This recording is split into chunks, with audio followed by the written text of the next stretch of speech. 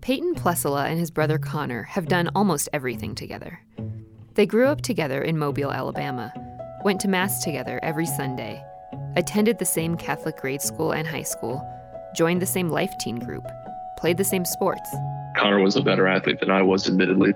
And a few months ago, they were both ordained Catholic priests, together, in the Diocese of Mobile. Growing up, none of us, my parents even, none of us imagined that any of us would become priests, much less that like two of us, like me and Connor, could become priests. For whatever reason, God chose to call us, and he did. And we were just fortunate enough to have had the foundations from both our parents and our educations to hear it and then to say yes, you know.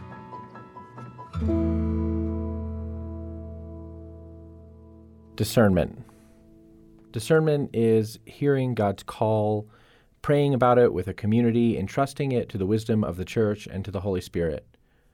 Discernment is also one of those things that in Catholic circles is often talked about and often argued about and often misunderstood. And discernment is what we're talking about this week. What is it? How do you do it? What isn't it? In our first segment, brothers Peyton and Connor Plessala heard calls to the priesthood within days of each other. They talked to CNA Newsroom about individual journeys that ultimately led them to a shared ordination day. Then, what happens when discernment leads you to leave a religious community? We don't talk about that very much, but today we will. Finally, a vocation is a call to God. That can be a call to a state in life, to priesthood or religious life, or it can be a call to some apostolic work or ministry. God can lead us to marriage or sometimes call us away from it. There are a lot of debates in some Catholic circles about what is or is not a vocation. And if you ask me, most of those debates are pretty silly. The most important vocation we have is the call of our baptism, the call that every single one of us is made to be a saint. Let that sink in. It's pretty profound. After that call, God can call us in lots of different particular directions in lots of different ways. But being overly rigid about some fixed idea of vocations and what they are and what they aren't kind of misses the point that God works in our life to call us to follow him every single day. Still, there are a lot of people who really want to be married, who feel like that's what God made them for. And for whatever reason, they're not married. In our last segment today, we talk with a Catholic dating coach about how she helps women make dating work for them. You're listening to CNA Newsroom, the podcast God called us to make, and the podcast that brings you the people behind the headlines. I'm your host and CNA's editor-in-chief, J.D. Flynn. If you're called to it, stay with us.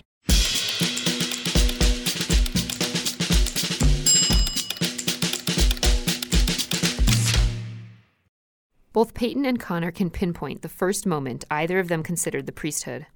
It was in 2011, during a pilgrimage to the March for Life in Washington, D.C. It's interesting, actually, now thinking about it, that we just got ordained on the same day because our vocation journey began on the same day as well. If you've ever made a pilgrimage to the March for Life in Washington, your experience likely involved cramming onto a charter bus with like 60 of your closest friends. You pass the time by playing games, practicing cheers for the march, or at a certain point in the drive, having soul-bearing conversations with the people in the seats next to you. Peyton and Connor were on the same charter bus, and at some point on the drive from Mobile to Washington, Peyton got to talking, really talking, with their new high school chaplain. The priest was fresh out of seminary, and though Peyton had met him a few times before, this was the first time he really got to sit down with the priest and get to know him better. That's when I realized for the first time, I was like, man, like I could do this. You know, like he is so at peace with himself and so joyful and like having so much fun. Like I could do this, you know, this is a life that I could actually do. Connor's vocational aha moment came a little later on that pilgrimage, during the youth rally mass that traditionally takes place the evening before the march. At the end of the mass, everybody sits down and you ask different groups of people to stand up, which is typical at some of those massive gatherings. You know, like all the bishops stand up, so they start clapping. All the priests and deacons stand up, so they start clapping. All the religious, monks, nuns, brothers and sisters stand up, so we all start clapping. And then he says, if there's anybody discerning priesthood or religious life, stand up. Now, at this point, I was not discerning priesthood or religious life. But when he said this, I heard the Holy Spirit in my heart say, "That's you. That's what you're going to do with your life." I said, "Okay." So I stood up, shot out of my seat saying, "Yeah, I'm going to discern the priesthood." And he did. Connor prayed about it every day after that moment. During his lunch period, he'd slip into the chapel at their high school for 5 minutes or so. And ask the Lord, "Are you calling me to be a priest?"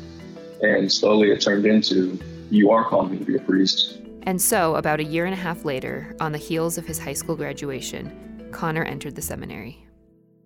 Peyton experienced the draw of the priesthood on the same trip as Connor did, but it took Peyton a little longer to enter the seminary. I was combating like, man, well, do I go to seminary or do I go to LSU to become a doctor? Because I wanted to go to LSU before that. That's where my mom went. Both of my parents met at LSU med school, so we were LSU fans like growing up, all our lives. Just like Connor, Peyton prayed about it and prayed about it. But the more I prayed, I felt God's call was not to go to seminary at that time. I didn't feel ready yet. Peyton enrolled at LSU, but he didn't dismiss his experience on the March for Life completely. He joined a discernment group and made a deal with God. He would continue discerning the priesthood during his first year at LSU. If he still felt strongly pulled to join the seminary, he'd join at the end of the school year. I prayed about it, but after that first semester, I did not feel called to the priesthood whatsoever. So I was like, okay, I take that as a sign. I'm going to stay here. By junior year, Peyton had settled into life at LSU. He started dating someone. He was still really involved in his faith, but he set aside thoughts of the priesthood. In January, he agreed to chaperone his high school's annual pilgrimage to the March for Life. One night during the pilgrimage, Peyton was praying in adoration. And I just had an overwhelming sense of clarity and connection with the Lord in prayer that night. And I heard the Lord ask me, "Do you really want to be a doctor?" And I was about to take the MCAT. I was full on, getting ready to go to med school. I just sat there, and when the question was asked, I just had to answer honestly. And I said no. Peyton really liked medicine. He was good at it. But even he had to admit his heart just wasn't in it. So what now? The Lord spoke one other time and he said, I want you to go to seminary. And the moment I heard that, my heart felt more at peace than it had in maybe ever in my life. I just knew in that moment, I was like, I'm going to go to seminary. He calls me and says, "Hey, I think I'm going to come to seminary." I was shocked. I was excited. I was extremely excited. By that point, Connor was already 2 years into college seminary. Peyton was in his third year at LSU, and a lot of his credits could transfer over. So they ended up in the same seminary class. Both Peyton and Connor say their time in seminary has impacted their relationship in a lot of ways.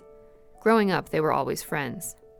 But there was a spirit of competition between them, and Connor was always known as Peyton's little brother. But when Peyton entered seminary, I was the more experienced one in the seminary system. When Peyton enters, it's kind of like he entered my world again. But I kind of felt like the older brother at times because I knew what was going on, Connor found himself coaching Peyton in much the same way that his brother had coached him when he started high school. And then there was coming to terms with the fact that they had both changed. And though they would continue to share a lot in common, both brothers were their own men. We may be in the same school now, in the seminary, and going after the same vocation, priesthood, but it doesn't mean we're going to be the same, and it doesn't mean we're going to do it the same, and it doesn't mean we're going to have the same path. Now, I know Peyton's gifts a lot better, and he knows my gifts, and so we can rely on each other, we can work together a lot better than we could, when we were kids. The priesthood was a surprise for both Peyton and Connor. Sure, they grew up in a Catholic family and were surrounded by great Catholic influences in their schools and in their parish. Their faith had always been important to them. But the priesthood was still unexpected, and they say their journey to the priesthood teaches an important lesson about the nature of discernment. Discernment is something that's done in action and in motion. I think, we're millennials, Connor are, and it's just one of those the great pain of millennials is sitting there and trying to think of what you want to do with your life for so long that you just your life just passes you by, right? And so one of the things I like to encourage young people to do is just if you're discerning, do something about it. You know what I mean? It's great and it's important. You pray about it. It's great and important that you that you kind of think about it. But discernment of priesthood can only truly be done in the context of seminary formation. And if you realize that the priesthood isn't for you, Peyton said that time of discernment isn't wasted. Get right, with God when it comes to your call. And if God, after a couple years of seminary, says, no, I want you to go get married now, it's probably because he needed you to come find him in a unique way in seminary. And now you can go be even a better father, better husband than you would have been maybe before, sitting here twiddling your thumbs and waiting for God to come drag you to where he wants you to go, For CNA Newsroom, I'm Michelle LaRosa. Sometimes following God means sacrificing something good, even something that makes us happy, in order to follow the Holy Spirit's prompting in our lives. That story after the break.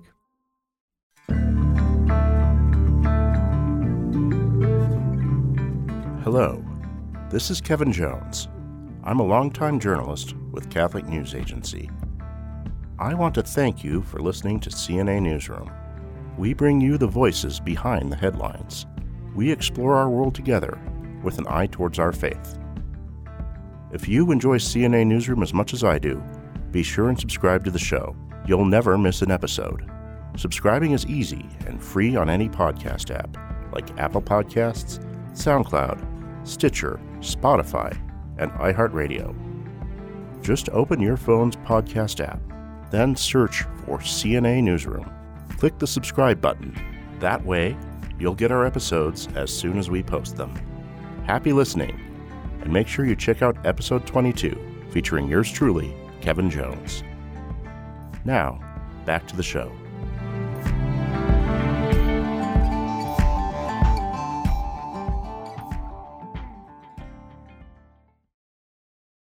Cecilia Ciccone was in college when she first realized God might be calling her to religious life. When she thought she heard that call, she was ready to drop everything. As a young woman, I felt this call to give up my life totally for Jesus. And so basically it felt like, all right, Jesus, I will do anything. I will go anywhere. I will never talk to my family again if that's what you want me to do. Cecilia visited several religious communities, and she remembers being really impressed by the examples of extreme poverty they lived. And I would visit them and love them, and their life was so attractive to me. But when I would pray with them, I knew that God wasn't speaking to me there. Then Cecilia visited the Daughters of St. Paul. The Daughters of St. Paul are known for their work in media. They run a publishing company called Pauline Books, and they have a network of Catholic bookstores under the same name. Anyway, Cecilia said something about their life clicked with her. It was their spirituality and the way that they prayed that I said, okay, if God is really calling me to be a saint, this is where I think he might be calling me to do that. And it was funny because I had just said, Jesus, I will go to Africa. Jesus, I will do anything. And he says, okay, I want you to go on Twitter. Like that was like a different level of humility for me to accept that call of really saying, okay, am I willing to do anything that Jesus asks me to, even if it's not in my mind what I've carved out as a religious vocation looking like. Cecilia packed up her things and moved away from home to start formation with the Daughters of St. Paul. She was nearing her 4th year with the community when she discerned that God was asking her to leave. Here's Cecilia. People think that entering religious life is this extremely, extremely difficult decision. And in some ways it is. But it's a lot easier to say, oh, it's God's will for me to enter religious life than it is to say it's God's will for me to leave religious life. Am I just leaving because, I really miss my family and friends? Am I just leaving because I want to travel or, I miss having my own independence? All of these parts of our souls, really are on the table when it comes down to that.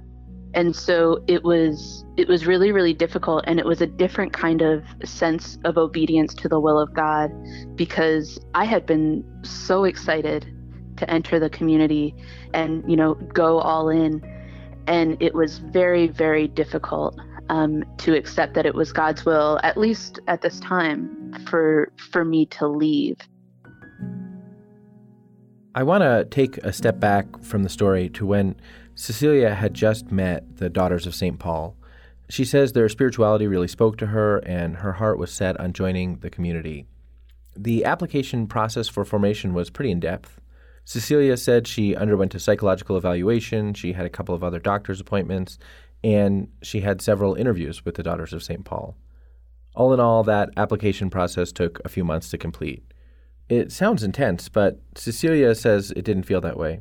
After it was over, I looked back and was like, wow, that was a lot of work. And it didn't feel like that much work, because really it was this, I can only attribute it to grace, that God was just moving me in that direction. Once she was accepted, Cecilia packed up her things and moved in with a small community in St. Louis. The community had about 9 sisters, and there were a couple of other young women there also entering formation. Cecilia says she had some anxiety that first night. Who wouldn't? Everything was new and everything felt so permanent. It was a big deal. Realizing wait, this is my home now. I'm no longer just a visitor trying it on for a little while. This is now my life. The first few months, it's just everyone seems to be so holy. Everyone seems to be, at a whole nother level, and trying to figure everything out, from what time should I be in chapel in the morning to, how are we loading the dishwasher, to, the different little nuances of religious life.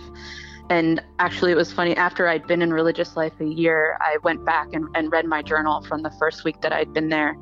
And the line, and it makes me laugh to this day, I said, I've already been in the convent for a week and I'm finally getting the hang of it.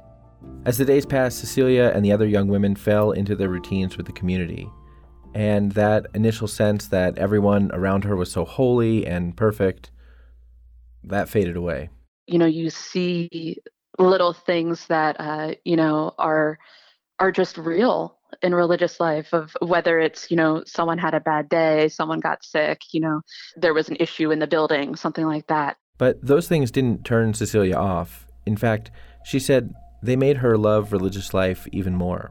It's this realization that, okay, this is a sustainable form of living. I can live this. I'm not trying to fit myself into this ideal mold.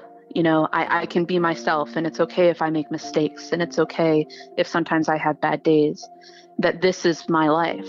And Cecilia really liked how she fit into that new life.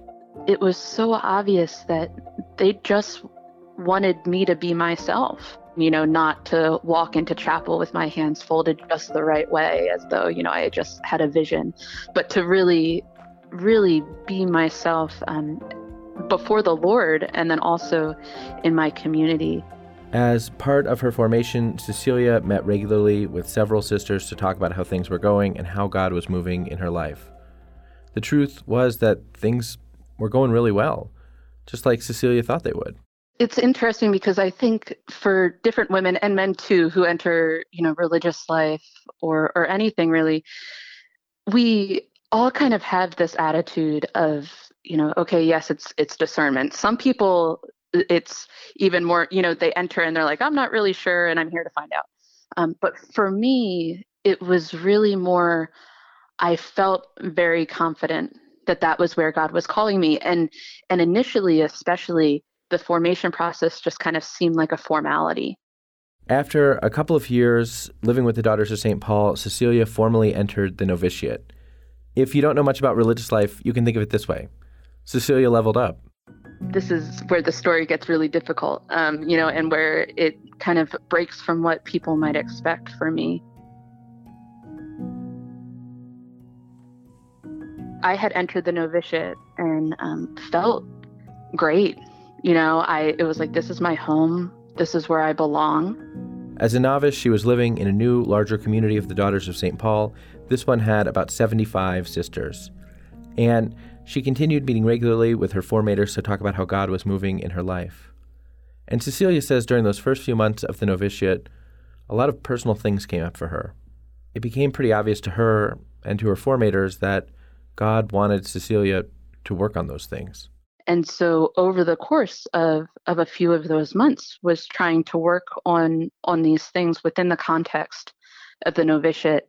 and it just wasn't working. It was just so obvious that God desired to heal me of some things, and that it wasn't his will for it to take place within religious life. But that's where, in my discernment, I was so grateful that discernment's actually two-sided in religious life, that it wasn't just me making the decision, but that I had the help of the community, and especially of my formators, in discerning what God was doing in my life, and discerning that, it really was his will for me to leave at that time, as much as none of us really wanted that.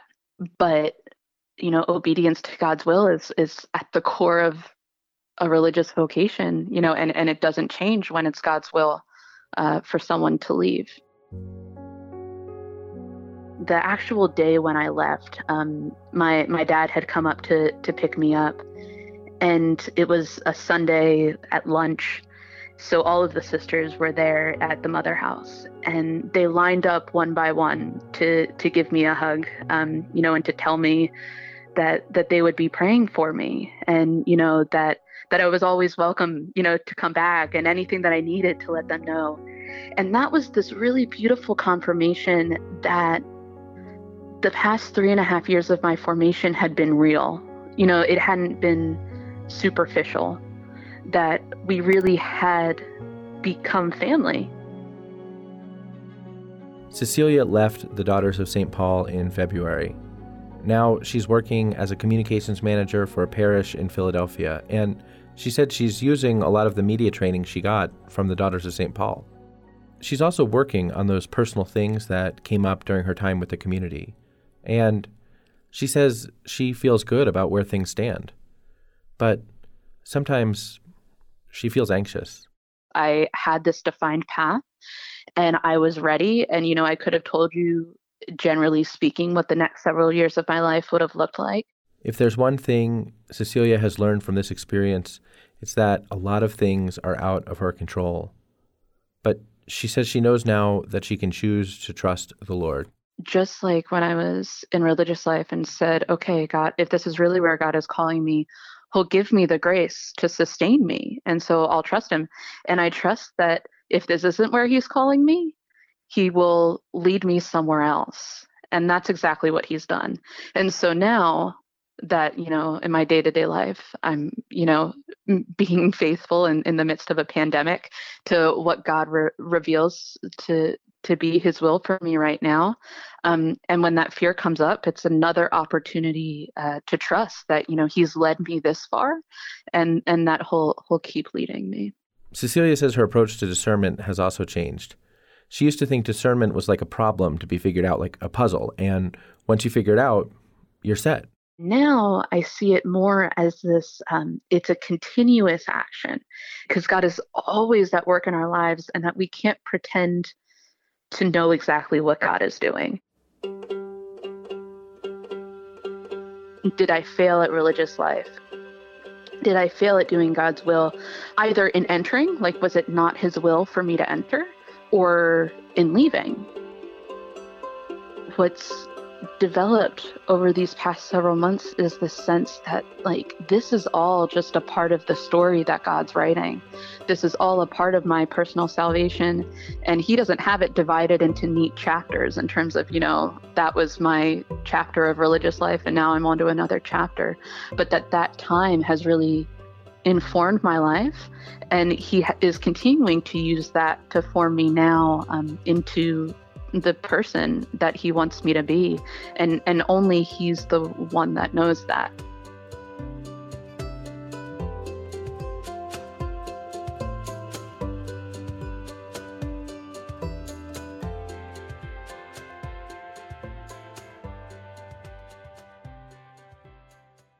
So what happens if you believe you're called to marriage and you've been praying and praying and praying about it, and, well, it seems like nothing is happening?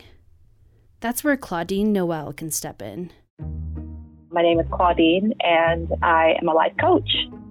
My mission is really to work with other Catholic and Christian women who might feel stuck in certain areas of their lives. In their career, in their relationships, and in their love life, or lack thereof. I help them to combine what they're already doing in their faith life with some coaching tools and inner work, and help them move forward with whatever goal that they want to achieve. Before we go any further, I think it's important to clarify for Claudine's sake, Claudine is not a matchmaker. No, I'm not a matchmaker. Obviously I can't guarantee that if you do coaching, you'll meet the love of your life in 6 sessions, or you'll get married, in a year. Of course, God's timing plays a huge role in all of this. So we have to be, aware of that. No one can 100% control the outcome. But my position is there's still so much that we can do. Claudine started her coaching business this year under the name Feminine Genius Coaching. She says even starting the business involved a lot of discernment for her. I wanted to make sure that I was doing something that, God was calling me to do or leading me to do. I didn't want to just be doing something sort of on my own whim or fancy. The new role fits Claudine really well. Friends have long described her as a great listener, someone people feel they can really talk to. She says she was inspired to start the business by her own experience with coaching after she found herself feeling stuck a few years back. I learned about coaching, and I found coaches for different kind of phases and stages of my own journey. And like a lot of people who become coaches, you start to notice a lot of shifts in your life and in your thought process. And as you start to heal and grow, you realize, hey, I want to do this too. I want to help other women who might be like me, who are very solid in their faith, but feel like there's still more room to grow. Claudine says none of the coaches she worked with approached their coaching from a place of faith. And I think that was part of the impetus that also inspired me to think about becoming a coach, because I felt that there was a gap, there was a need that wasn't being filled currently. She got some training in personal coaching, and beginning this year, Claudine started accepting clients. She kept her day job as a physician, so she's limited in the number of coaching clients she can take at one time. Probably 4 clients is my max. Clients receive one private coaching session per week, usually lasting about an hour or an hour and a half, depending on the program. I usually work with my clients between sessions. They have access to me through a messaging type of app so that they can get support in between their private sessions as well. Claudine's clientele is mostly Catholic women, and some are single Catholic women who want to be married, but it just hasn't worked out yet. Claudine says she works with these women to help them achieve a new level of clarity in their approach to their vocation. It's really about being able to really see something correctly, make a judgment, make a decision, and it's important to apply this to all areas of our life, but especially our vocation. Claudine says the first step toward clarity is prayer. It's a conversation with God. This is really where spiritual direction can come in, right? So talking to a priest, maybe talking to a sister, going on retreats, doing those spiritual exercises, going to adoration, really seeking God's will for your life. Usually by the time a woman is speaking to me, she's probably already done that part of discernment and getting clarity. The next step is identifying any patterns of belief that may be holding the client back. Becoming more aware of those wounded parts of our mind and our hearts that need to be healed. So again, it's being bold, it's asking the Holy Spirit to reveal and show us those areas that need healing. Those ways of thinking, those ways of being that aren't really serving her. I think for a lot of people, the reality is love can be scary. Fear is at the root of a lot of it. And, there could be very good reasons why a person has a fear of love or a fear of relationships. Those are some things that we explore in coaching. Besides fear, Claudine says she also sees a lot of passivity in her clients. We sometimes have this very strong belief that, well, if it's meant to be, it'll just happen. Or, this man who's just like St. Joseph, he'll just cross your path. And that can happen. Sometimes that happens. But at the same time, it's not the most empowered perspective, to live from, especially when it comes to something as important as your vocation. And it's really similar to magical thinking. Just sort of waiting, like this person will just drop from the sky. And, it is a little bit of like what kids do. We call that like magical thinking when they, believe that something will just, happen or appear. And so I think it's really important for, people to think about, are there some actions that I could be taking to sort of facilitate this process as well? Claudine says single Catholics can trust in God while also taking an active role in discerning their vocation. I don't think it shows a lack of trust to be involved in the process or to take more tangible action towards making something happen. Claudine says the final step toward clarity is visualization. I find that, sometimes people can be very specific about things like, he has to look a certain way, he has to be this height or have this job or this income level, but they haven't really thought about the deeper qualities. So, his character, his heart, how you feel when you're with him, how he treats you, what the marriage is going to look like. So again, it's gaining clarity sort of in these three directions. Claudine approaches her coaching from a perspective of faith, but she makes it clear that what she's offering is not spiritual direction. It's not that in coaching we're not considering like the spiritual aspects of a person, because particularly in my practice, the faith, the spirituality is very important. But I'm not, a pastoral counselor. I don't have training in, like theology. So I'm not really able to guide someone on those kind of spiritual matters or matters that are best served by like a priest or a nun or a sister or someone who's trained in spiritual direction. Coaching is more about the journey and moving someone forward towards a specific goal. I actually had a client recently tell me that, she's working with a spiritual director, but she also felt the need to get a coach because there's some areas that, the priest couldn't really help her with, like the goal setting and the tools and like the actual tangible plan of action to move forward. I asked Claudine if she had any advice for Catholics who feel stuck, who are trying to discern their vocation and they're having a hard time with it. Here's what she said. Never give up. It takes a lot of courage, a lot of humility, vulnerability to do any type of, inner work or personal development. And I think it can be very sometimes tiring, or if it feels like things aren't changing, things aren't happening, it's very easy, again, to just want to either blame God or to just give up and stop trying. But I would say never give up. Your desires are meant for you. They're there for a reason. And if God is placing something in your heart, you should give it all that you can to make it happen. For CNA Newsroom, I'm Kate Oliveira.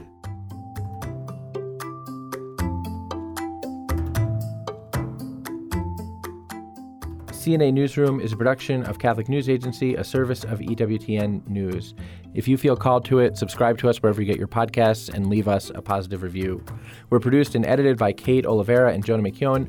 Our executive producer is Kate Oliveira. Special thanks this week to the Placella brothers, to Cecilia Ciccone, and to Claudine Noel.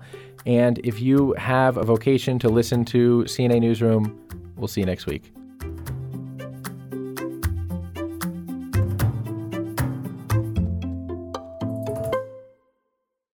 Next time on CNA Newsroom. Deaf Catholics are starving for the faith. English is typically not their first language. It's not just English put into signs. It has its own rules, its own grammar structures, its own expectations, its own art and style and dialects and all of those other things. They show up to church, there's no interpreter, they don't know what's going on at Mass, they go to religious ed, they can't understand what the teacher's saying, or no one even bothers to teach them their faith. Subscribe and listen to CNA Newsroom wherever you get your podcasts.